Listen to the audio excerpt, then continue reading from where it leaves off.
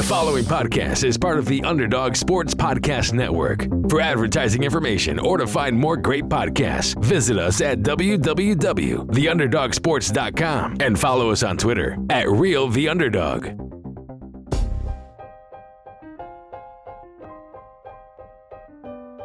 Welcome to another episode of Get Paid, your one-stop shop for all things fantasy, gambling, and daily fantasy.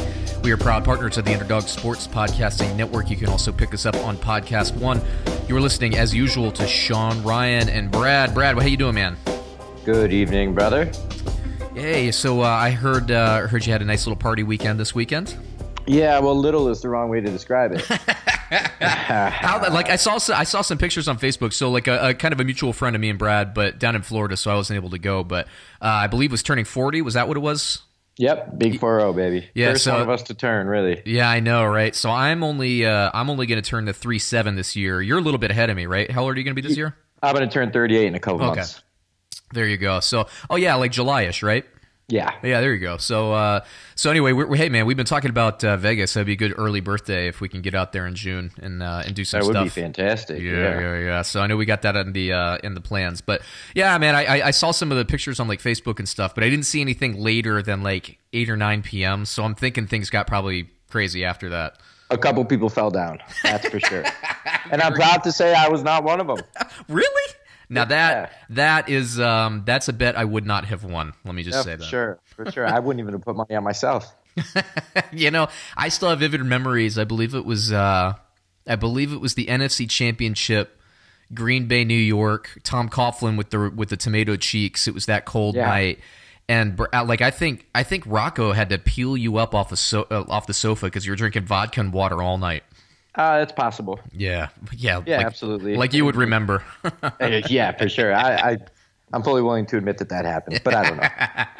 All right, very good. So today we're talking about NFC East. We're also going to have Baseball Llama on talking about some MLB. I think we're doing National League West with the Baseball Llama a little bit later in the show. But Brad, let's talk about football as we always do. I want to do a little bit of that NFC East kind of review, kind of what happened, what we thought. But before we get into that, so some news hit like literally right after the show posted last week. It's a little bit of old news, but I do want to address it with you. Flacco going to Denver. The trade can't be finalized until the league year starts on March, I think, 14th. But what do you think, man? How do you think of the fit? What do you think for the Ravens? What do you think for the Broncos? Do you think anybody won or lost? Do you even care? Well, I don't really care as much as, because we do the podcast, right? I mean, that's AFC North stuff, and, we're NFC guys. I know I am for sure. But I do think that I think the Denver Broncos did win, and I think that's an upgrade for them. And I like Flacco, and I assume he's got at least 1 to 2 years left in him of high productivity. And I think that going with Lamar Jackson is not going to work out well for Baltimore. What are your thoughts? Well, I think I know where you're going to go. So let me just say, do I think the Broncos upgraded? I don't know. It's hard. I was a little bit higher when we did our previews of the AFC North, and we'll talk about this a little bit later when we actually get to that division for the reviews. But I was a little higher on the Ravens because I felt like throughout training camp, like Flacco looked as sharp as I had ever seen him. Right. I mean, he was throwing BBs. He was on target. He was on time. He gets injured. Lamar Jackson takes over, goes 6-1 as a starter. Baltimore's ready to move on. Now, getting back to your point, Brad, do I love it? Look, man, as a Redskins fan back in the day, which, as our listeners know, I've distanced myself from that fandom, but, I lived through RG3. That was kind of the last hurrah for me being just a diehard Redskins fan. It was like that 25 to 30 years. That whole RG3 to Cousins thing was such a mess. And I'm just like, I've had enough of Dan Snyder. But the one thing I did, run through, and it's the thing that you and I would always argue about, is RG3 as a quarterback. He was really dynamic with his legs, but once he started taking a beating in the NFL, and once the legs have been taken away, what are you? Are you a pure passer? I mean, we've seen this time and again. We've seen it over and over, and it's like, how many examples of this do we need before we realize that's not the formula for winning in this league? Now, it can be exciting, and maybe that's what they're going for, because you want your franchise to be exciting. But, everyone likes to point to Russell Wilson. He is by far the exception to the rule, and he uses his legs optimally and more brilliantly than anyone ever has, right? It's almost like a last-ditch effort, and he never takes a hit. He never takes That's a the hit. thing, right? Right. And the other one I would point to is Cam Newton, right? But Cam Newton is literally just a tank with a helmet. Sure. He's another outlier. He's humongous. So. Even early Ben Roethlisberger would scramble a little bit, and they stopped it. And Ben Roethlisberger, to his credit, developed as a passing quarterback. And Russell Wilson, I think, is in that mid-development, right? He still uses his feet, but to your point, he never takes a hit. The one thing that, like, to my dying day, I will say that coming out of the NFL drafts, I still feel like RG3 was the better, let's say, prospect, right? He had a higher ceiling physically. I think he had a stronger arm. Don't quote me on that, but I think he had a stronger arm. I mean, he could throw for miles. But the thing about RG3 coming out of college was that there were two things. It was like, one, how quickly could he develop as a pocket passer? Right. And the other one was, can you limit the hits? And the thing that RG3 would drive me crazy, and any Redskins fans out there that lived through that era of Washington will know this. RG3 would take the play, because he was so competitive, he would take the play down to the very last millisecond and take a hit. Even if he got rid of the ball, he would take a nasty hit, and you can't do that. And it cost them, because the Redskins, I'm telling you, that Redskins, when RG3 was playing against the Seahawks in that playoff game against Russell Wilson, it was the rookie season, Shanahan had that offense dialed up. Like, they came out and they were punching Seattle in the face. Then RG3 scrambled. I think he got sacked. His leg hurt. They left him in the game when they shouldn't have. And it was over from there. And then Seattle, was able to come back and win that game. But if they could just, I don't know, keep him a little bit safer, RG3, I think they could have.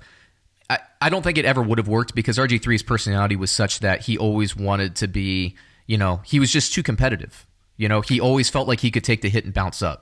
Well, now listen. So Lamar Jackson's very young, right? And he's skinny. And yeah, okay. And so both of those things are going to change, I'm assuming. And when you're new to the league and it's super fast and you've never seen anything like that, it doesn't take any time for legs to develop. They're there, right? So maybe he goes to them a little quicker early on.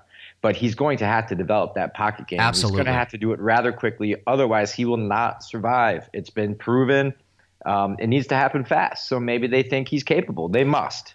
Yeah, and I don't disagree with the idea of moving on from Flacco. And everybody thought that, or projected that Baltimore would cut Flacco because they weren't going to carry his thing. So when I look at the trade, I think, well, Baltimore got something for somebody that they weren't going to get anything for. So good for them, right? And I'll say for Baltimore, and we'll talk about this, throughout the offseason and stuff when we get to it, but what I do like about Baltimore's situation is that they hired Greg Roman as the offensive coordinator, and Roman was the guy that was the offensive coordinator behind those 49ers teams when Kaepernick was playing as kind of the running, throwing quarterback, and he was the coordinator in Buffalo when Tyrod Taylor was having nice seasons in Buffalo, or his better seasons there.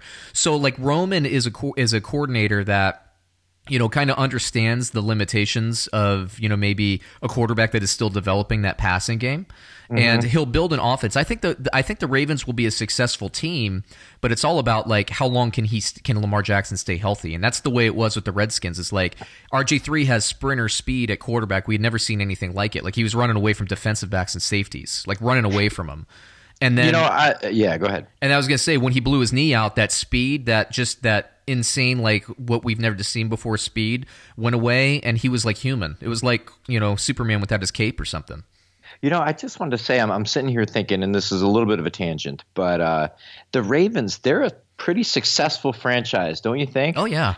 Right? Yeah. I mean, they're quite impressive, and they have been for, I don't know, since 2000 maybe 99, right? Yeah. I mean, it's like they've never been 14-2, okay, and they've never been the Patriots, and maybe they're not even the Steelers, but they're always right up there. And even on a down season, they're in it in the last weeks. Even on a down season, they're like a tough 9-7, right? Right. Yeah, it's really phenomenal. They're almost like the other side of, like, the Dolphins coin. The Dolphins are always like they're always in it to about week 14, week 15, but very, like 7-9, And the Ravens are on the other side of that one. So it's just good for them. You know? Great for them. Yeah, and maybe they see something in this kid and he shows promise. And another thing just for the, in the Ravens corner here is that getting rid of the Flacco salary, right? Like the argument is always, you have two paths to a Super Bowl. You have world-beating quarterback, or you have, average quarterback that can get you first downs, but like world-beating defense. Like you take that. You take that extra $10 to $15 million a year and you throw it somewhere else. So you have Lamar Jackson on a rookie contract now, I think, for another 4 years. I think and that may be great for them. Right, and that's when the Seahawks were the best, when Wilson was still on his rookie contract. Right. That's when the Ravens won their Super Bowl, when Flacco was on his rookie quarterback contract. So, I think it could work. Like the Rams, we're seeing it now. Goff is still in that window.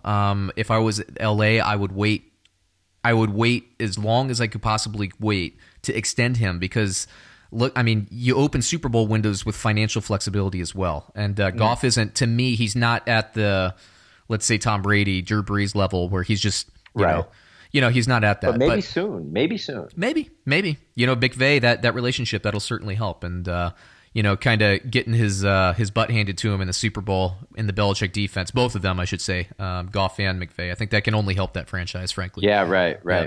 Hey, man, like 3 years ago, do you think anybody would have been saying, oh, yeah, Rams are going to play Patriots in 2019 or 2018? No, it turned around just like that. Turned around quickly. So, yeah, I mean, definitely. And I like that. I like that Ravens team, like you said, man. They have a good foundation. Now they have a lot more cap money, so good for them. For the Broncos, I don't know how much of an upgrade Flacco is over Keenum.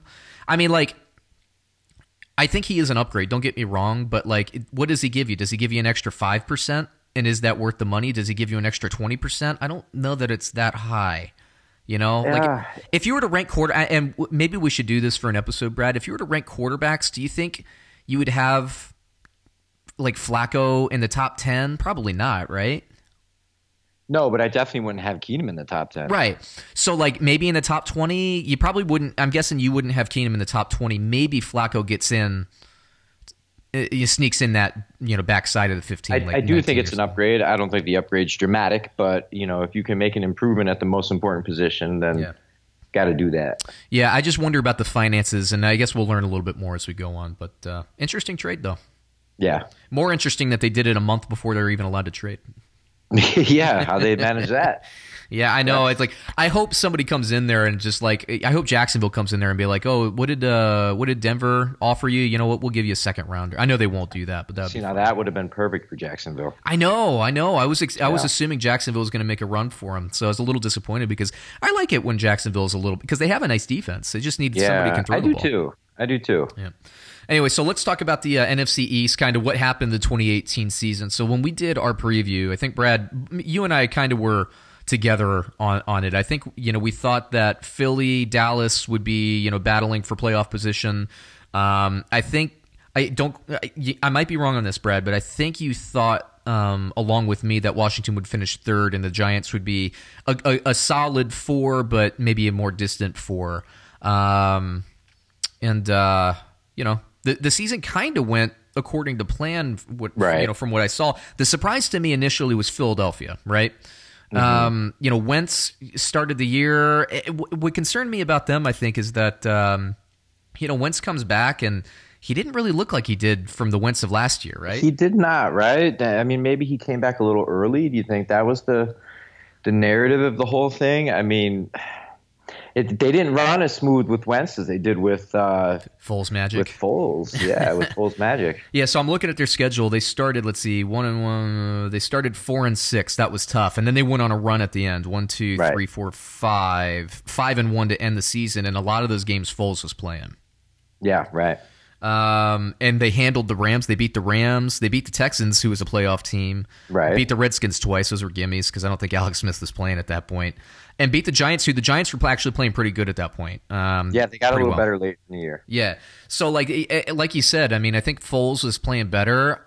What worries me about Philadelphia at this point, Wentz has come out and said, yeah, you know what, I need to be a better teammate, which to me gives a little bit of credence to some of the reports that we had heard, like the drama about like him playing favorites with a few of his players and all that. I think the team just liked Foles better, and they wanted to play harder for him, right? Yeah, I do too. And he seems like a very likable guy. It's not that Wentz doesn't seem like that, But I mean, even for me, when I see Foles playing, I'm like, I like this team. I like this guy. I want them to win. And I'm sure his teammates feel the same way. Well, I don't think that, but you don't think what? No, I was gonna say I don't like Foles. I don't want the Eagles to win. But I was just kidding. I don't really care that much. Well, when the Packers were out of it, I was like, hey, if I'm gonna want anybody to win, it's the Nick Foles led Eagles.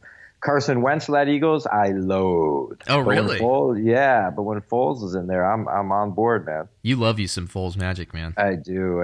He looks like Gilbert. No, that was Keenum, right? Gilbert Godfrey. Yeah, he looks like what's that guy's name from that stupid ass movie there? George Clooney, Napoleon Bonaparte or something like that. Oh, Napoleon Dynamite. Yeah, he looks like the dude from that. He does. He does look like that. Yeah, he looks like Napoleon Dynamite. Where's Pedro? He does, for sure. Yeah, he's gonna vote for Pedro out there. Was that the dumbest movie I ever saw? I didn't get the appeal to that one. Yeah, I never really. I don't know. Like, I didn't understand it. Yeah, I don't understand. Like, it immediately caught cult status, and you went there, and you're just like, yeah, everybody else is laughing. Why aren't I laughing about this? I know, exactly. I'd rather just watch episodes of Seinfeld. Well said. Yeah, these pretzels are making me thirsty. Yeah, well said. Yeah. So Philly, I will commend them from coming back and kind of shaping up at the end of the season and kind of eking their way back in their way into the playoffs. And they were a team that nobody wanted to play. They probably should have been in the NFC Championship. Yeah, I mean, what's his name there? Alshon Jeffrey. He, that ball just goes through his hands. Like, I still can't even believe it to this day. And he's phenomenal. And it was just one of those. It was so fluky. You had to feel bad for him because that just doesn't happen. And for some reason it did in that moment. And if it hadn't, you'd have to believe they're playing in that NFC Championship because Foles was sprinkling his little fairy dust out there. Prancing around, flying with the Eagles, man. He was. Let me look at the offensive numbers here. Oops, I'm looking at defense. Let me look at offense. So the Eagles, where did they actually finish up in terms of total offense? They were 14th. And that doesn't shock you, right? I mean, they just kind of like ended up, they just felt average all year and then got hot when they needed to, but got hot at the end of the year. Once Foles got in there, I don't know.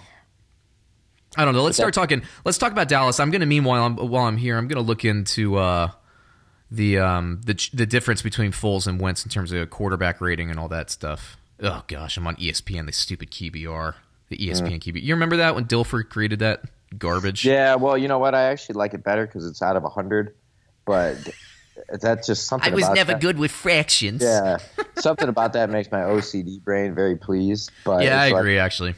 I mean, why would 158.3 be the best rating? It's kind of goofy, right? Yeah, I know. But yeah, I mean, they tend not to use that anymore. Or is ESPN still trying to ride that one? Oh, yes, I think ESPN's riding that one pretty hard. Also, I kind of liked it because they took other things into account, like I don't know, importance of the down. Like they found a way to measure like a 3rd and 8 in the first quarter is not as important as a 3rd and 8 in the fourth quarter down 2. You know what I mean? Like they found a way to measure all those variables. I thought that was cool. As the story goes, when Dilfer first, put this thing together, the ESPN stat guys ran it throughout the history of all time. You know who the number 1 QBR quarterback of all time was? Charlie Batch. Oh, wow. So ESPN then went back and kind of put some more rules behind it just to try to even it out and get the spirit of what they're looking for. That's not a good sign. No, it's not. That is not a good sign. Everything I said, take it back. Yes. I didn't know that. That changes everything. You know what, actually, Brad? Can we just cut the past 2.5 minutes? No. That one I'm going to keep in the podcast. I really I need to set up because you did so well in the playoffs. You beat me in the playoff against the spread. Then I need to bring the viewer or the listeners back into thinking that I'm the smarter one. Well played. Yeah, what an idiot. Brad walked right into that. Anyway, so I'm looking at quarterback rating. So, Wentz had a 69.6 completion percentage, 21 TDs to 7 interceptions. That's a lot better than I would have thought, frankly. Yeah, me too, but they weren't winning. It's weird. I know. It's like Rodgers had a great year statistically, right? I mean, what did he throw? 2 picks? Yeah. 30 touchdowns, 30-ish, 20-ish. 20, no, it was 26. Stuff. Yeah. That's freakish stuff, but they didn't win very much, So I don't know how that can happen. Yeah, you get the Eagles 5-6 with Wentz as a starter, 69% completion, 21-7 in terms of touchdown. So it's a nice, healthy 3-1 touchdown to interception. That's phenomenal. That's nice. Quarterback rating of 102. Then you have Foles, who is 4-1 as a starter, 72% completion, which is great. But his touchdowns were 7-4. I think another thing that happened with the Eagles, though, now that we're taking that into context, is they also had kind of a resurgence in the running game when Ajayi went down earlier in the season. They needed to react to it, and they got that guy Josh Adams, kind of like a rookie on here. Yeah, and I'm looking at his numbers now: 4.3 yards per carry, 120 attempts, 511 yards, 3 touchdowns. But he could catch the ball out of the backfield. They didn't use him so much. They kind of went to a 2-back thing with Smallwood or Clement or Sproles. They actually had like a six running back by committee, which is really hard to keep track of from a fantasy point of view. But Josh Adams was carrying it though, man. He looked good. Yeah, I like him. He seems. I don't know his stats or anything, but he seemed like he was a tall guy, and he must be like 6'2", 6'3". I don't know. He looked impressive to me. Maybe like a Ryan Grant back in the day type. Kinda, yeah. He kind of did have that same type of movement and flow. But he appealed to me, man. He appealed. You like the cut of his jib? I did, yeah. I liked his aura. All right, let's move into Dallas. So Dallas, it was an interesting kind of season for them because they looked like they were heading right towards the dumpster. I think I was seeing a lot on social media about Dallas fans like saying, "Well, silver lining, we finally get rid of Garrett after this." They make an aggressive move. They get Amari Cooper in, and that team. Dude, like when they got Amari Cooper, that team just turned it around. I'm looking now. So they started the year 3-5. They had lost to the Titans, and then they went on a run. Oh my gosh, they finished 10-6, so they finished 7-1. Can I just say this? Yeah. Dallas may be the only team in professional sports that are far more interesting when they stink. It's like if they're bad, like all we want to do is talk about them. What's wrong going on in Dallas? It's a really bizarre thing. As soon as they start winning, they're not as fun. Is this just my opinion, or am I crazy? That's the first time I've heard that, but I think you're exactly right. And I don't know what creates that. It's maybe they're like the evil empire with Jerry Jones there, and evil might be the wrong word because I think he's well liked. Well, I'll say let me throw another one at you because we haven't seen it over the course of even a half season in our lifetimes at this point, Brad. But when the Patriots come to a slow start in the season or they have a bad 3-game stretch, then that's all we hear about is Brady done. So I think this is true. That might, yeah. I think the country really likes it when Dallas stinks, though. They are a polarizing team, right? They are, and the media just loves. They love to talk about it when Dallas is struggling. I became far less interested in that team once they started rolling, and I can't believe it would just be me. Yeah, and maybe it was the style they play because they're kind of winning. They don't have the quarterback that can just light it up. As much as we want, as much as we want, like Dak Prescott to be Russell Wilson, he's not quite there yet. He's not that engaging as a quarterback. He wasn't using his legs, so that and which I'm not ever going to criticize a quarterback for trying to throw from the pocket ever, because that's what you should be doing. But sure. I think since he's not quite there yet as a pocket quarterback, I do think he could try to do the Russell Wilson thing. And they have a similar skill set. I'm looking at the close of the year. The one thing about Dallas is, from a betting point of view, I didn't like them on the road, but I'm also looking back at their road schedule when they started that 3-5 run. They had Carolina to start the season on the road, which Carolina, sometimes you get a Super Bowl team, sometimes you get an 0-16 team. Just depends on who shows up. Right. But Carolina's always strong at home. Then they had the Seahawks, who we know was strong at that point. A full-strength Seahawks, I might add. What's his face? The safety there. For crying out loud, I can't remember his name, but the guy who went to Texas, I know his college, but for some reason I can't get there. But anyway, he was there. The Houston Texans on the road was a tough one. The Redskins they lost, but that's when they still had Alex Smith at quarterback, and they lost very close games. Chancellor?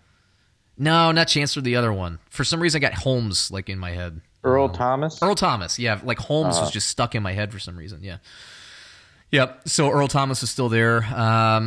They had Tennessee at home. They lost to, which is a weird loss, and then boom, 7-1 after that.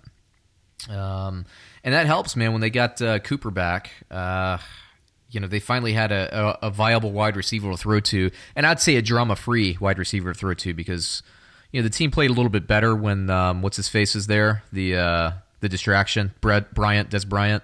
But yeah. That was addition by subtraction, truthfully, because yeah, for sure. It's kind of a bummer. Yeah, that guy's no one gets along with that guy. Yeah, but your point though about Dallas being more interesting. The only other thing I can think of, besides, I think instead of team, it's more player. Because the Patriots, they're always talking about, is Brady done when that happens? Mm-hmm. And the only thing I could equate to is maybe like if LeBron's teams are losing, they talk about, hey, what's wrong with... Oh, yeah, that's a good point, yeah. But not a full team like the Cowboys. It's like it doesn't matter who's there. They just are like... Hey, yes, it doesn't matter who's on the Cowboys. It's just more interesting when they're garbage. Yeah, let me look through... Or underperforming, rather. Yeah. I'm looking through Dak's stats. So they actually rounded out really nice by the end of the year. 67% completion percentage, which is nice. 22 touchdowns to 8 interceptions. So not quite a 3-to-1, but still pretty damn good. It's well over a 2 for 1. Pretty good. Let's see. They don't have. Where's the fumbles lost for Mr. 12 fumbles. Put it on the ground 12 times. That's not gonna do well. The thing, I think it took Zeke Elliott a while to get going. He ended up with 1,400 yards at the end of the year, which is nice, but only 6 rushing touchdowns. What bugged me too, and he ended up with 77 receptions, but it always felt like they were starting the year not throwing to him, and I'm like, dude, like, what do you do? You're keeping Prescott in the pocket, and you're not throwing the ball. You're not checking it down to Zeke. Like, what are you doing? Yeah, right. I think that was a big part of their start. But I'm looking at Maury Cooper, so he played 9 games with them, so he must have been 8-2 with them. Sorry, not 8-2, 7-2 as a Cowboy, and. Showing. Okay, so we have 53 receptions in those 9 games. Goodness gracious. Wow. 725 yards, 6 touchdowns in those 9 games with the Cowboys. That's a nice connection they got building there. Yeah, I mean, they brought him in and it changed everything, didn't it? Yeah, but let me throw some horror at you, Brad, and at Cowboys fans listening to the show. So, I was looking. I can't remember if it was the over the cap guy or if it was Schefter, or it was one of the plugged-in football guys. They were asking what the Dak Prescott extension is going to look like. I've heard $30 million a year. Oh, no. Oof. That hurts, right? Because that defense is really what's winning them games. That defense and Zeke, right? That's not going to be good for Dallas, man. It's just not. Yeah, it's $30 million. Ah, man. I don't know. That's rough. That's rough. That's to me a little bit too much. Unless and Dak has to take the leap. That's a lot for any quarterback. That's a lot for Aaron Rodgers. 20 mil, man. 18 mil. Yeah, that's hard, man. And not to say, hey, man, if you're Dak, go get the money. God bless you. Well, I mean, you can't blame the guy, right? I mean, I would take it. Well, if I was Dak, honestly, I'd ask for maybe some incentives to make up for it. It's truthfully, because I would want to make sure that they'd be able to lock up Zeke. Man, I see that nut all over the TV, dude. I don't know what he's repping these days, right? He's got like 3 different sponsors. He sells gelatin and hair plugs. I don't know what. He's everywhere. I mean, don't you get enough money from that? I don't know. It's hard for me to begrudge that, man. I would take every money I could get. Yeah, and as a young man, and you may only get one contract. You never know, right? Right. You just never know it. That could be the last one because anything happens. So, but that being said, that's not going to bode well for Dallas. No, that's too much. That's too much money, and even if you look at it as a percentage of cap situation, it's too much. This defense, man, is pretty damn good. It's pretty damn good. Oh, yeah, and they shut down the Saints. They shut down a lot of teams. They're pretty freaking good. And I think they beat the Seahawks in the playoffs too, didn't they? Yes, they did. Correct. So yeah, and we had both picked, actually we both picked the Seahawks. We actually won the bet on that, but we didn't. We covered the spread, but we didn't actually win the pick. We thought the Seahawks would win out right there. Yeah. So yeah, interesting. Just kind of an interesting thought. But anyway, all right. So let's move it to I actually think the Giants are very interesting. So let's save them for last. Let's talk about the Redskins. Oh God. Yeah, we kind of knew it was going to happen going into the season, didn't we? What's the deal with Alex Smith? Is he coming back or is he done, man? Well, I don't know if he's done for a career, but he's certainly not coming back this season. He's out. Really? Yeah. So when he did it, so Brad, you remember I might have actually talked about this in the show. Do you remember right before I moved to Chicagoland, I had that weird injury? It's probably obscure. I don't know why you would remember this now I'm thinking about it. How arrogant of me for bringing something stupid like that up.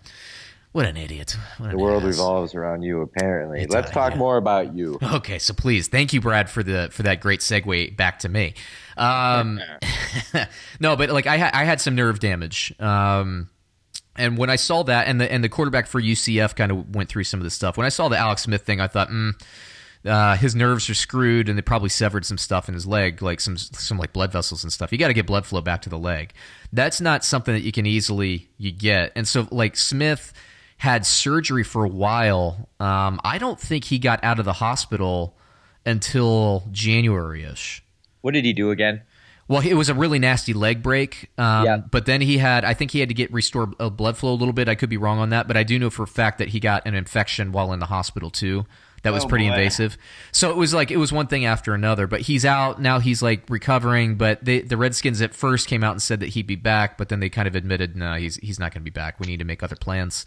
So he's not going to be there. I mean, in 2019, we'll get to it when we do the previews and stuff, but it's basically Colt McCoy, maybe somebody like a Teddy Bridgewater they can afford, but they don't have enough cap space to go after Foles or anybody like that. And, Smith's not a young man. I mean, he's got to be, 34, I think? I think he was 34 last league year, so I think he's 35 now. Yeah, because he came out with Aaron Rodgers, right? And Aaron's not a puppy anymore either. So, yeah, how do he's in that 7+ year formula. Yeah, no longer a puppy. Yeah, no kidding, man. So I don't know. I thought, well, who did they put in after Alex Smith? Who was that? Alex Smith. Then it went to Colt McCoy, but then he got injured like the next game. So then they went to Josh Johnson. They brought back. Okay. And Mark Sanchez also. Mark Sanchez also got a start. Butt boy. Yep. Unbelievable. What a murderer's row of quarterbacks. Fumble with his butt this year. You remember that? Yeah. He's moving on up in the world. What a crap fest of quarterback, huh? So let me read through the stats. So Alex Smith, I mean, they were winning because the Redskins defense started out nasty to begin the year. They were really good. Alex Smith threw for in 10 starts, 2,180 yards, which is 218 yards a game. Thank you. I went to math school. I can do that kind of division quickly. So 218 yards passing a game. Ouch. Math school. I went to the math school. Math school. 10 TDs, 1 touchdown a game, 5 interceptions. Not so good. 6 fumbles. That's not good, man. That's not good at all. By the way, they only traded their best defensive player, a 3rd-round pick, and extended him for like 3 or 4 years. So maybe they can trade him to Oakland, lock him up with the Gruden, have the dream team, a bad contract. Yeah. I don't think good things are ahead for Washington. No, it's tough because they locked that, and it's tough. And in Washington, Washington has always not been the best with their money. They never really have a lot they can do, and they never really save for rainy days like this. But like, what would happen if, like, Aaron Rodgers, God forbid, got hurt, or Tom Brady or anything? Well, Tom Brady, I think New England would be just fine. But if Green Bay lost Aaron Rodgers, for multiple years with a catastrophic injury, they pay Aaron Rodgers so much money they can't afford to get another Aaron Rodgers. Yeah, and you that's can't a big problem. I will say this though, Alex Smith. I mean, he was 6-4, 218 yards a game. When they got Josh Johnson in there, Josh Johnson was four games, 590 yards passing, so even worse. Colt McCoy, 3 games, 2 games started, 3 total games, 372 yards passing. Oh, gosh. Yeah. Did Washington, oh my gosh, 3,287 yards passing for the season and 16 touchdowns. Holy moly. Holy moly. Now, look at this. Alex Smith's career record, and he's played on some bad teams, right? I mean, he is the quarterback, so he almost is the team in a way. But he is 94-66. I mean, he's a winner. He's a winner. He's not a loser. Win. He does win, but those are like Tebow winner stats you're reading back to me, man. Like, I know they're not the most impressive, but you can do a heck of a lot worse. For example, back to Jacksonville, if they got a guy like Alex Smith, man, with that defense, true, zing, true, and that was the winning formula for the 49ers when he was taking those teams on playoff runs before they handed it over to Kaepernick. So yeah, right. Yeah, man. He took the Chiefs to the playoffs a number of times. Could never really get over the hump, but he's a viable quarterback. But I did not know how bad those stats were. I'm shocked. Mm-hmm. And I'm looking at the running backs. And this is the thing with Washington too, is that I don't know what the deal is. So Brad, like during Hard Knocks, you probably forgot this by now, but they had this guy. Oh gosh, I can't even remember his name. It was a big offensive line coach. He was a funny guy. I think it was like Wyckoff or something. His name. I can't remember. Looked like a giant walrus, but he was making fun of all the players for stretching before practice. Oh, that's right. Yeah, that's right. For Cleveland. Yeah, for Cleveland. Yeah. And so like for Washington, I kind of feel like they don't stretch because every year their entire team gets hurt. This is the second year in a row that they were signing bodies off the street to start at left tackle. Yeah. Like they had like all 5 of their offensive linemen hurt 2 years in a row. And this team still manages to finish like 6-10, 7-9. So I do think Gruden is actually a pretty good head coach in terms of getting a lot out of his team. Like there's a lot of talk about firing him and all that stuff. Yeah, they were 7-9, and they're starting like street offensive linemen. Can you imagine? No. And that quarterback situation. The quarterback situation. You had Alex Smith, who was 6-4 with that, that ability to pass. And then you had Colt McCoy. You had Mark Sanchez. You had Josh Johnson off the street. Hadn't played for like 7 years. Right. And they finished 7-9. It's a good point. Yeah, I mean, there were worse teams than the Redskins this year. That's for sure. Yeah. Now, I don't think it looks particularly great for next year, but this guy gets a lot out of the team. You sign Adrian Peterson off the street after their apparent starting running back, the guy they drafted blew his knee out. He goes for 1,000 yards. For the first part of the season, he looked like spry young AP, and then he kind of came back down to earth. I don't know. Now, what's the deal with Adrian Peterson? Adrian Peterson. Is he coming back this year? Are they running him again? Well, I think he was on a 1 year, so I don't know if they're going to bring him back. The idea was to give the starting running back that role to Darius Geis, the stud marijuana enthusiast from LSU. Yeah, but for every there was a lot of criticism on that guy coming out of college. I don't know. I mean, I think if I'm Washington, I offer the guy a contract to come back because again, he did start well, but you remember I was just saying that the offensive line issues. They were starting like I think you were probably 3 or 4 injuries away from being called to start on that offensive line. Right? They heard about your stretching techniques in Miami and are like, we got to get this guy. We got to get this guy at left guard. I know you could have pulled. Yeah, you could have stunted. Yeah. But anyway, yeah. I mean, like, are they going to bring it back? I don't know. I would. And if they don't, I would if I were another team because 1,000. Yeah, 1,000 yards, 7 touchdowns. He even caught the ball. They didn't, they never really used to throw him the ball. He caught the ball 20 receptions on 26 targets. That's not bad. I thought they used him very well. Yeah, man. And then Chris Thompson was kind of, I thought he was going to be a nice fantasy football sleeper for everybody. He was a pass-catching running back, but he was injured. I mean, like, this whole team was injured. They lost, all of their receivers. They lost their entire offense. Seriously. I think their entire offense has missed a game. Yeah, you may be right on that. So maybe the outlook isn't as bad as we think, but the quarterback situation, that's never good. Okay, so I'm looking through their stats, Brad. Seriously, their entire offense, one player started all 16 games. It was Adrian Peterson. It's the punter. Oh, it was Adrian Peterson? Adrian Peterson was the only player on that offense to start all 16 games. Wow. They had a reserve tight end by the name of Jeremy Sprinkle play in all 16 games, but only start 9. And then nobody else. Josh Doxson was the closest with 15 games after that. Wow. That's how ravaged that team was, man. Yeah. Yeah, I wonder what's going on over there, man. I'm telling you, man. Like, my theory is that they don't stretch. And I think you'd have a hard time arguing against me, given their track record the last couple of years. Yeah, I'm not going to argue. Yeah. Anyway. Not going to argue. All right, man. So the Giants, interesting team, I think, if I do say so myself. Yeah, very interesting. Are they still going to go with Eli Manning? I mean, what? Can you help me, please? Can you just help me? I just don't understand. Why? It's been like 5 years since he did anything worth keeping.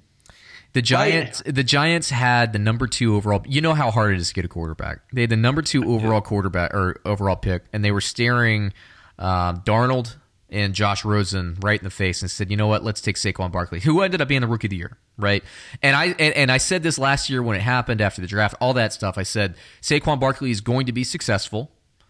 My trepidation with him specifically was I didn't know if he could handle the load or if he was going to be a third down running back. I didn't know what was going to happen. He ended up being a very dynamic, handle the load type guy.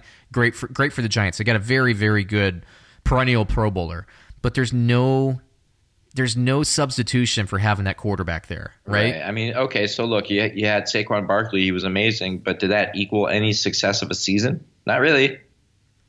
No, not at all. They started not 1-7. at all. I mean, some positions are just weighted heavier than the other ones, right? Yeah. And so even though you have the best running back or best rookie, it didn't amount to anything. So, sure not. Eli, man, what are they doing? Yeah, I don't know. And they have a high pick again this year, so they're talking about, the idea is, hey, maybe the Giants will invest in a quarterback this year. Well, if they want to invest this year, they're probably going to have to trade up because they already had that opportunity last year. And it's so hard to get enough draft capital. I mean, you basically have to mortgage your future. You have to accumulate picks and all that stuff. So now the Giants, they started 1-7. They finished 5-11, which made them 4-4 to end the year. They were playing teams tough. I mean, to end the season, they played Indianapolis, Dallas, Washington, who of course they beat. They played the Bears. They beat the Bears. They played the Eagles tough, as we talked about earlier. They handled business against San Francisco and Tampa Bay. So by the end of the year, they were beating teams they should beat, and they were playing really, well-playing teams tough. So I think this team has a lot to like going forward other than Eli. I mean, is he going to be able to string it together for 16 games in a division, mind you, that has Philadelphia and Dallas, two returning playoff teams? Yeah, well, it's not going to be easy for them, especially with I hate to keep going back to it, but now he's a year older. Yeah. I don't see it getting better. I don't understand the reasoning. Yeah, I'm looking. So Eli, 4,299 yards, which is pretty nice, especially after we were just talking about Alex Smith. 21 touchdowns, 11 interceptions. You would want more touchdowns given the amount of yards. Odell Beckham was hurt. That's another thing, too, is Odell Beckham was hurt. I've always said this team is way different when Odell Beckham. It's not Eli Manning, it's Odell Beckham, in my opinion. Mm-hmm. Because Eli Manning is not the winner, right? I think Odell Beckham makes Eli Manning into a more dynamic quarterback. Mm-hmm. He's the rare instance of the receiver, I think, being probably the more important guy there. But Yep. So the Giants had gone 4-1 in a stretch, and then Beckham got hurt, and then they finished 0-3 to end the year against some pretty good teams. But anyway, so Eli, yeah, I mean, he actually had decent stats, but not as many touchdowns as you'd want, given that. So that to me means he's getting junk yardage. If I'm looking at it from gambling, if I'm like crunching numbers, yeah, I mean, Eli Manning might be nice if you're in a league that places a premium on passing yards, but you're not getting the value there. I'm looking at him. He put the ball on the ground, fumbles 7 times. That's not great for Eli. I'm looking at Saquon though. So 1,300 yards rushing, 11 touchdowns. That's nice. 91 receptions for 721 yards. Wow. 721. So he had over 2,000 yards as a player. That's not bad. Can we admit it's not a great sign to have a running back catch 91 catches? I mean, that doesn't sound like a good thing to me. It's like one of those misleading, like that can't be good. No. Well, let me counter argue for that. Would you? I think you're coming through from kind of like you're letting your Giants bias maybe come into a little bit, because if I was telling you that Le'Veon Bell for the Steelers or Marshall Faulk for the Greatest Show on Turf was catching 91 balls a year, you'd feel a little better about that, right? I just don't think it – and you know what? I think I have to disagree with you, man. I don't think that bodes well for the way your offense is performing. I don't think you want your running back catching the most passes. Why is that optimal? It's like Russell Westbrook gets 15 rebounds a game. Why do you want him rebounding the ball? What's the point of that? Fair point. And I'm looking – he got 121 targets.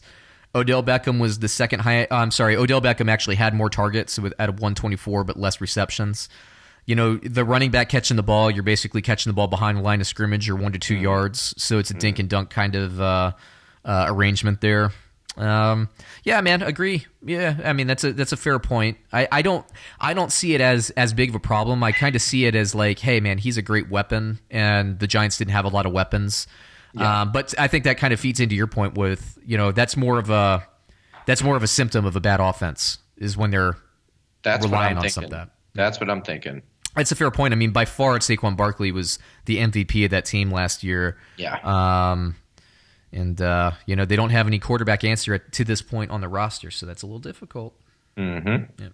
Anyway, I think that's about it, man. You got any other thoughts about the NFL before we swing it over to Baseball Llama? I miss it. Yeah, I know, right? I just miss it. Well, it feels good talking about it, right? This is like the methadone. It does.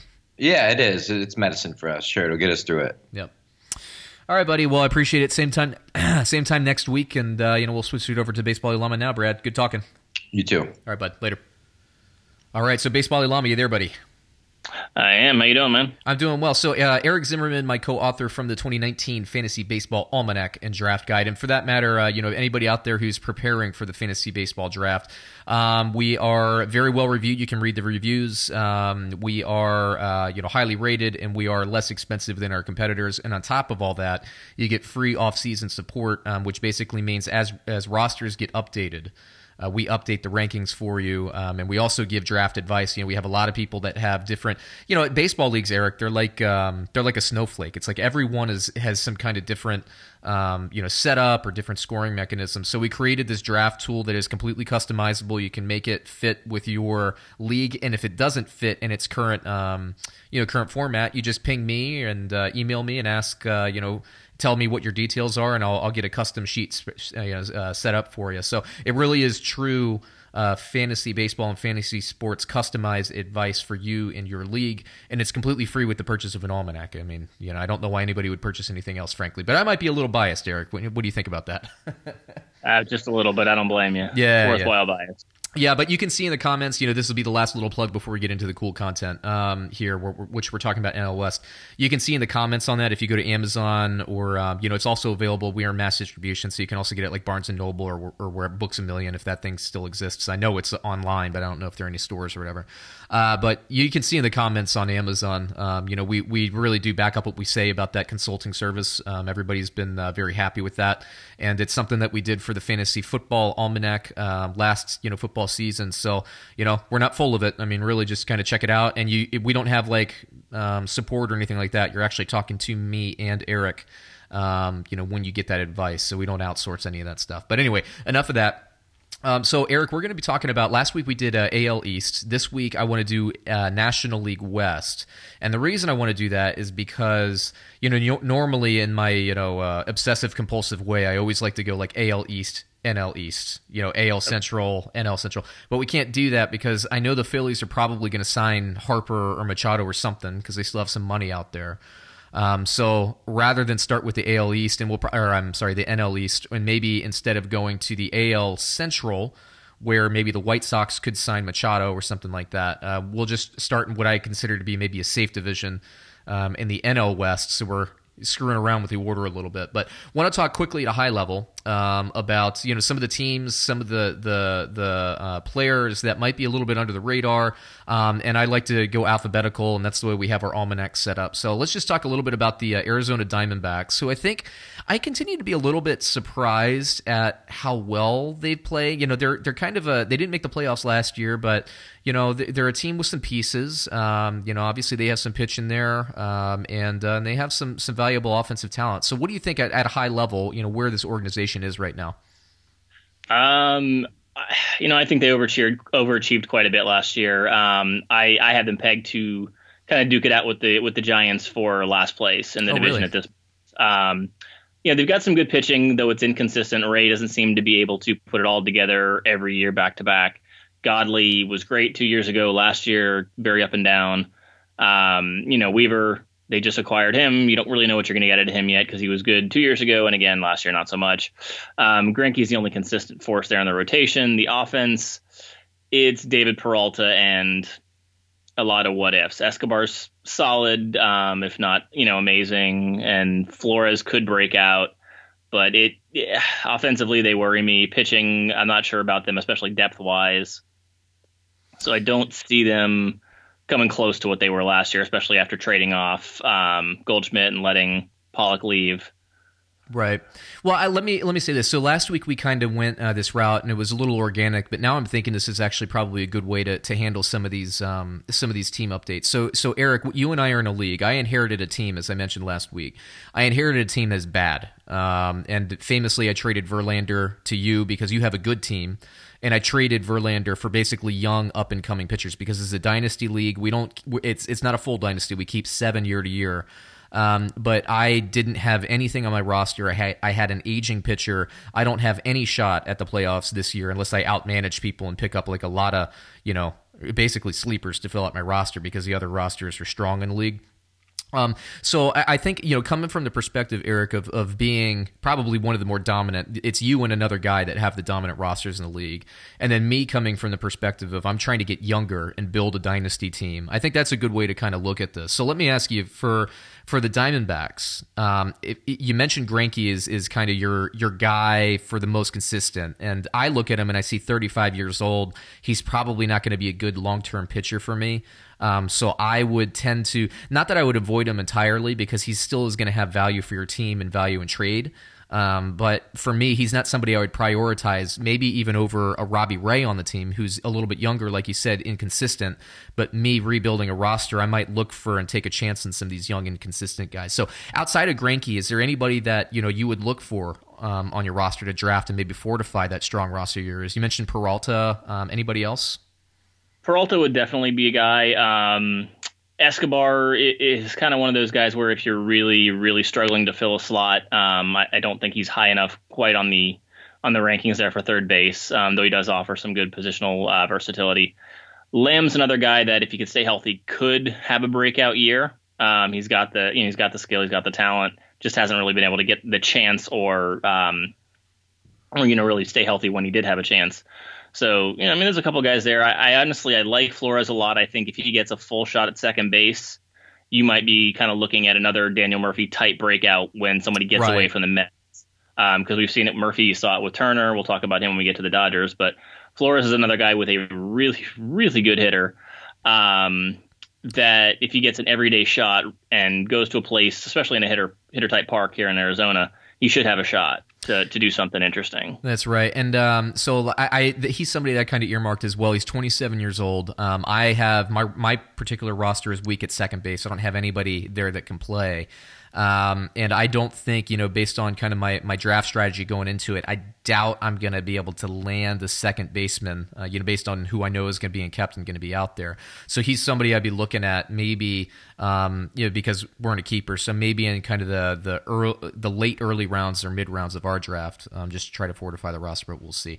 Let's move it on to the next. Oh, no. I'm sorry. Before we get there, so I have Arizona right now at plus 1,200 to win the division. So we have in order. We have Arizona. Well, I should say in order. So we have the Dodgers at minus 200, so they're by far the favorite. Colorado at plus 325. Then you have Arizona in terms of the odds makers at plus 1,200.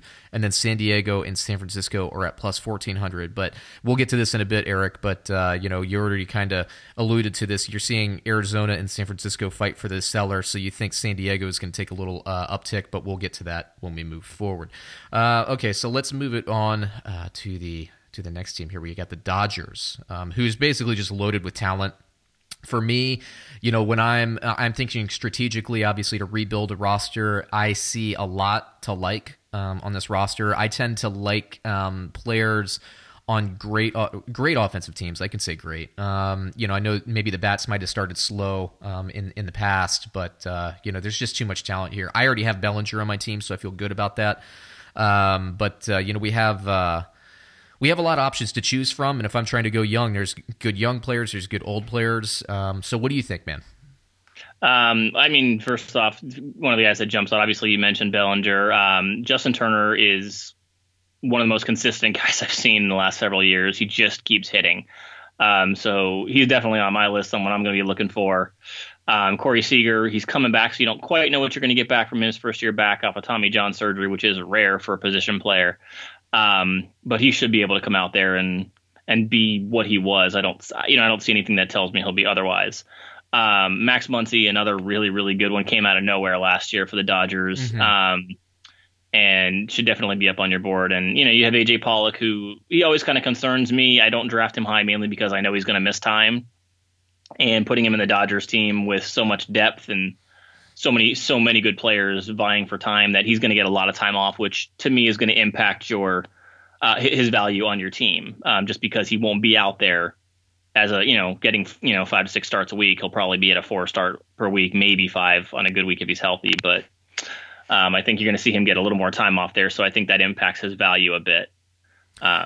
Jock Peterson, good hitter, but horrible platoon splits, struggles with lefties, so it's kind of hard to get those guys on your roster. Yeah, and that's the thing with the Dodgers that does concern me is, as I've been critical in the functional sportsaholic in the past, I mean, you just get a lot of managing. With the analytics and everything, you want players that get plate appearances. You don't want guys that are going to be substituted in the 4th inning, based on a matchup. And you get a lot of that with LA and some of the other teams. Moving on to the rotation, though, I know you have Kershaw on your roster, right? I do. So that's Kershaw. Remind me who. So you have Kershaw, you have Verlander now since I traded him to you. Who else do you have on that ridiculously good roster of yours? As far as my keepers, I got Kershaw, Verlander, Sale. Also have Freddie Freeman, Acuna. Sale was who I was like, I know you have another big guy. So he's the number 1 pitcher on our board. Yes. Both in category leagues and in standard scoring leagues and all that. So, jeez. Anyway, obviously Kershaw is great. Buehler I like quite a bit, and I think he's going to be kept. I don't have confirmation on that, but I would imagine he'll be kept. So he's 24. So I love him. I love the maybe I'll trade for him after the draft, or I'll try to anyway. But he's somebody I would have absolutely been targeting. Rich Hill for me, he's a little too old for me. But what do you think about his prospects for a team like you, or somebody who's maybe doing a one and done type league this year? Unless it's an extremely, extremely deep league where you're filling spots, Rich Hill, he's kind of more of a fill-in guy for me. If I have an injury and I need to buy some time with for a week or so, get a spot start, something like that, he might be someone I take a look at. But as far as drafting, he doesn't quite ever do it for me in that regard. So there's enough other pitchers that that you can pull in, that you can use to fill out your roster, that are going to do a lot more upside for you.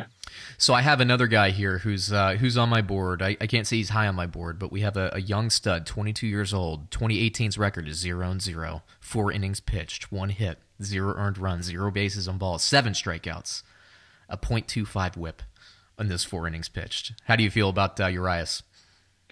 Love the talent, love what he's got, but I don't know that he's going to get enough innings to really make him worthwhile. I think they're going to limit him pretty well. He might spend some time in the pen. He might get a few starts, and if he does, they might limit the innings a little bit here and there.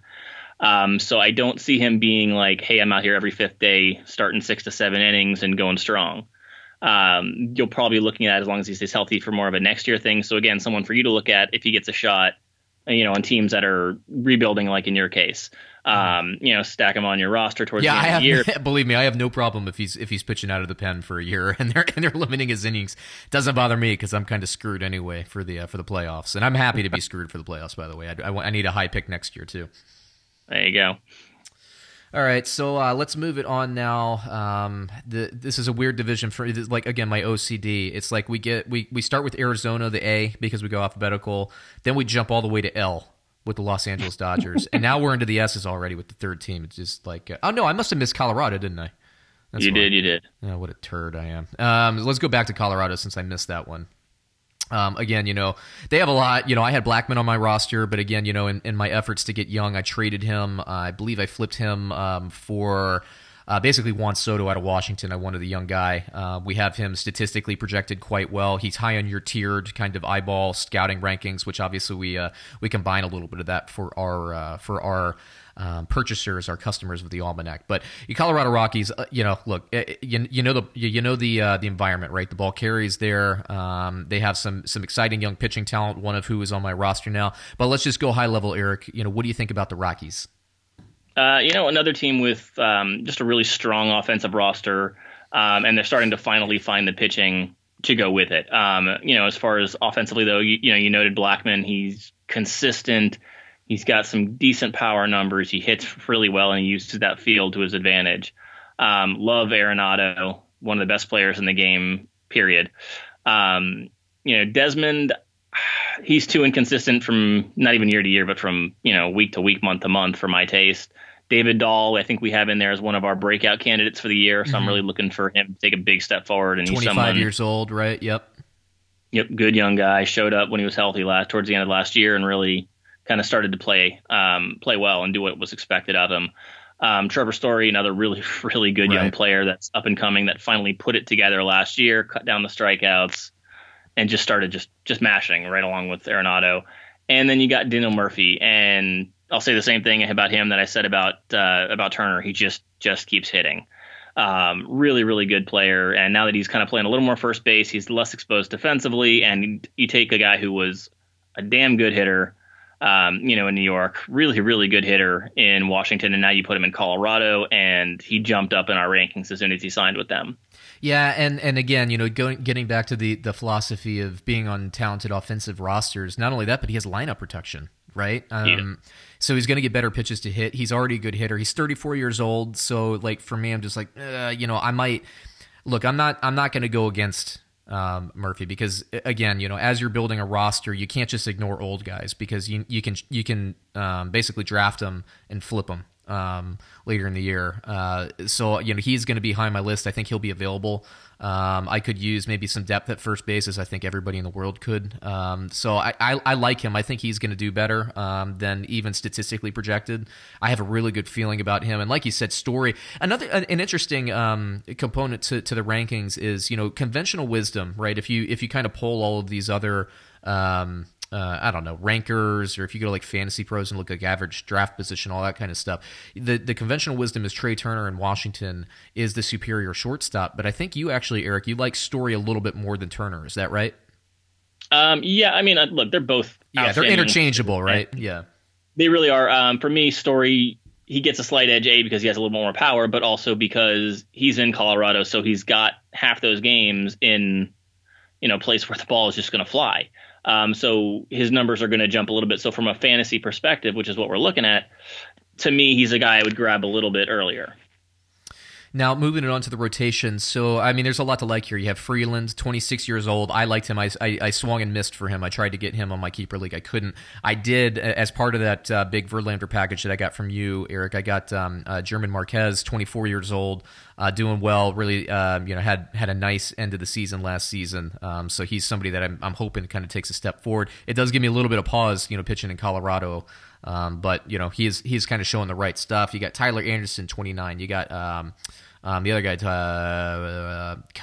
Senzatella. I can't pronounce that name. 24 years old. John Gray, 27. So not a single starter on the rotation over the age of 29 years old. So nobody 30. What do you think about Freeland? I know, and why don't you give your thoughts on Marquez? Because I know he's jumping up everybody's rankings, but I want to get your thoughts on him specifically because I think he's somebody that could really take a leap this year.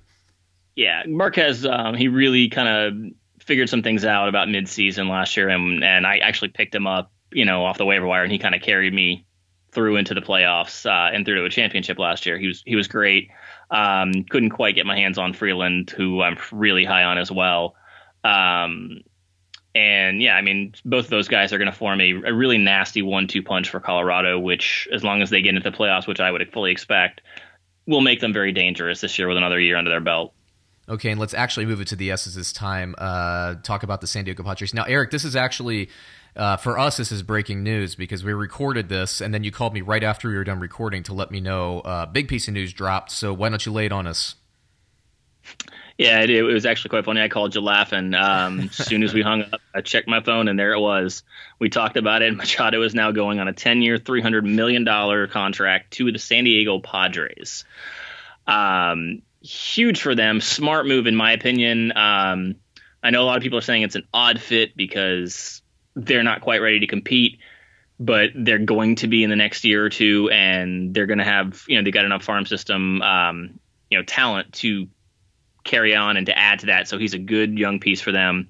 Really smart, and I think he'll probably play shortstop this year and then probably slide over to third next year. But once Tatis gets up there, so we'll see what they have planned for him. But big news there, and one of the big fish go off the board.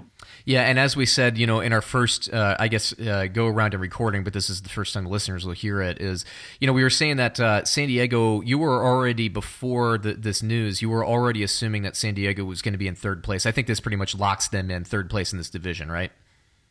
I would say so, barring just some kind of crazy, jump where they even take a bigger step than anyone expects. But I don't see that quite happening. They're not going to overtake the Dodgers and Colorado just yet, but they're going to make things interesting. And so now there's going to be a lot of people throwing money at Harper now.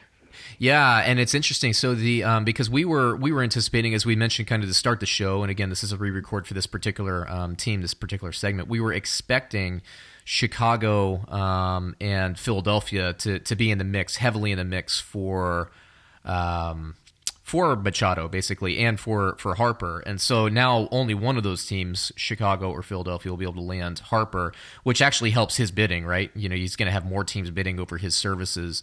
Good for Machado just to take that $300 million. I know he could have held out for maybe $320 from somebody, but he was the first to blink in the salary negotiation, and hey, he gets $30 million a year, not a big deal. But, back to the Padres. So I was looking at this roster. They have a lot of up-and-comers coming in, other than, who is it?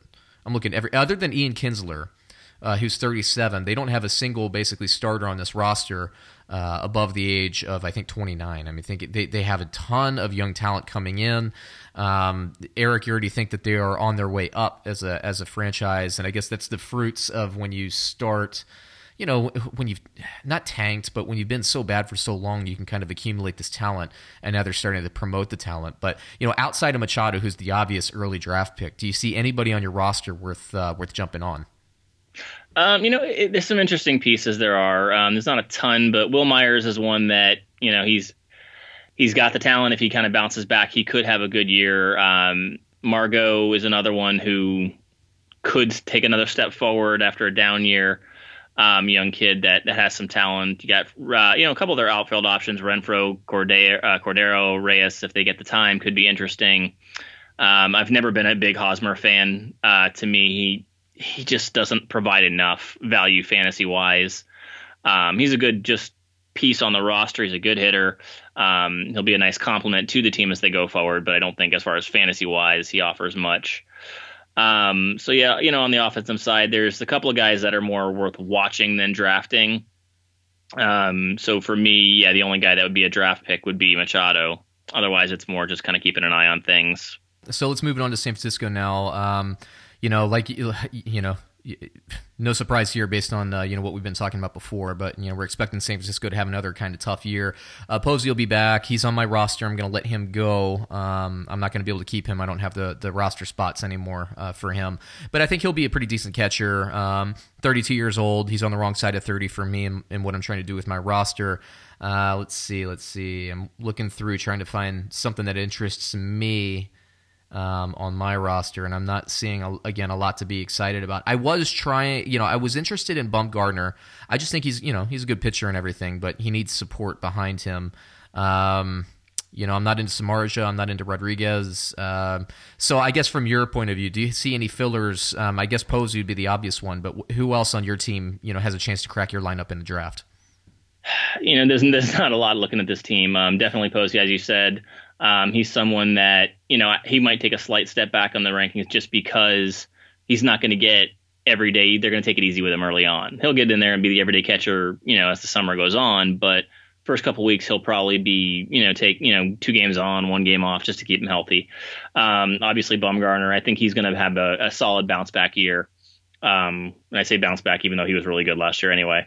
Derek Rodriguez might be, the quieter option. He had a really, really good stretch when he first came up. He got hurt and came back and was just okay.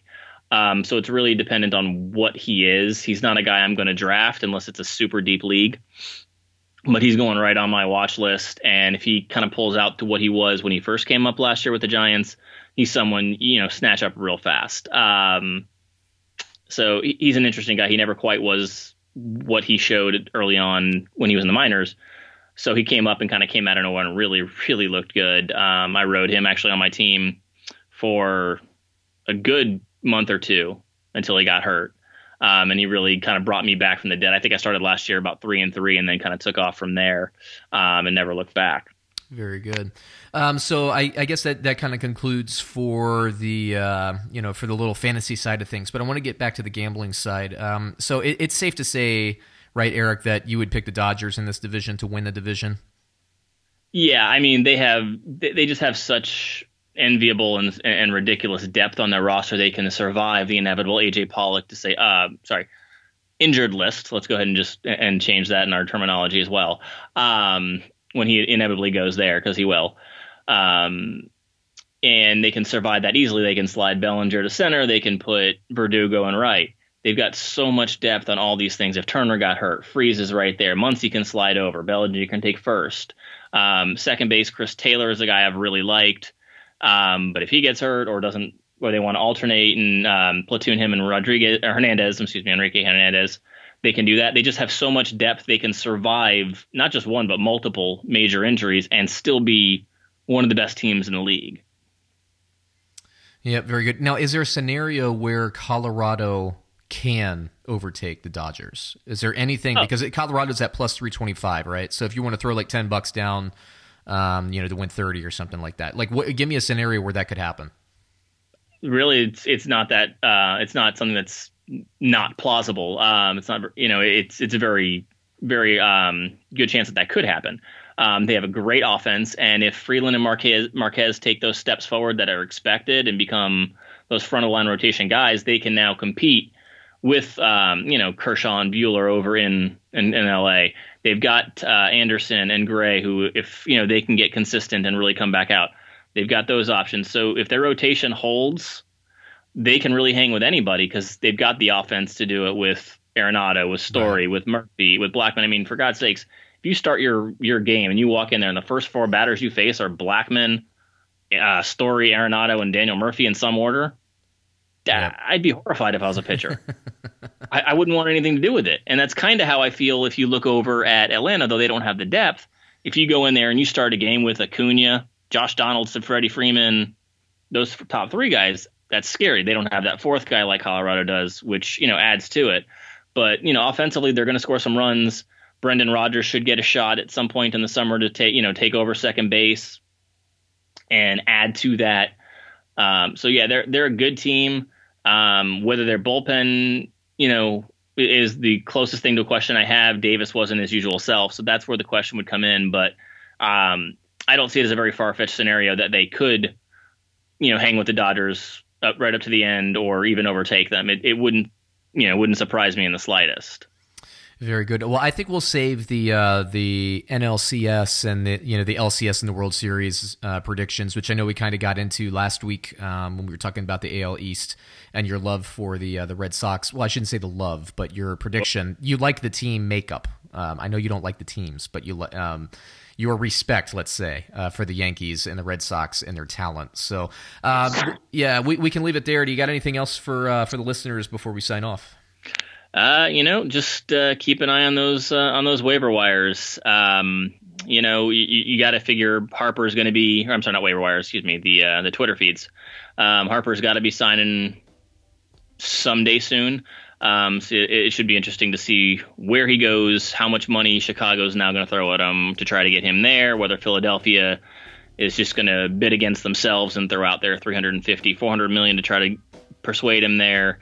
There could be some some sleeper teams in there that we're not aware of making a play. So it's going to start to pick up there on that front now, especially with Machado off the board. A lot of that focus is going to turn to him. So it should be interesting. And who knows, we could have some surprises next week when we start talking again. Very good. I'm hoping that we don't, log off and then have Harper sign the next time you check your phone, like what happened with Machado to us earlier today. But if it does, hey, that's great for us so that we can, update, finally give those, that big ranking shift in our updates that we've been expecting to make for our readers that are consuming our free content, our free off-season advice and rankings updates and everything. And then also, update the Almanac itself because we keep that current. We update it every couple of weeks. weeks. So I know we'll be pushing out another update, I'm sure, this weekend, if not before. So with that said, everybody, hopefully you're very preparing very well for your fantasy baseball drafts. And, if you're looking for some futures, Eric and I have been talking about that as well. I think probably next week we'll talk about No, you know what? I think we'll talk about the AL West next week as we continue to try to wait out this Harper situation. And we'll go from there. So everybody, thank you. Thanks for listening, and go out, get paid.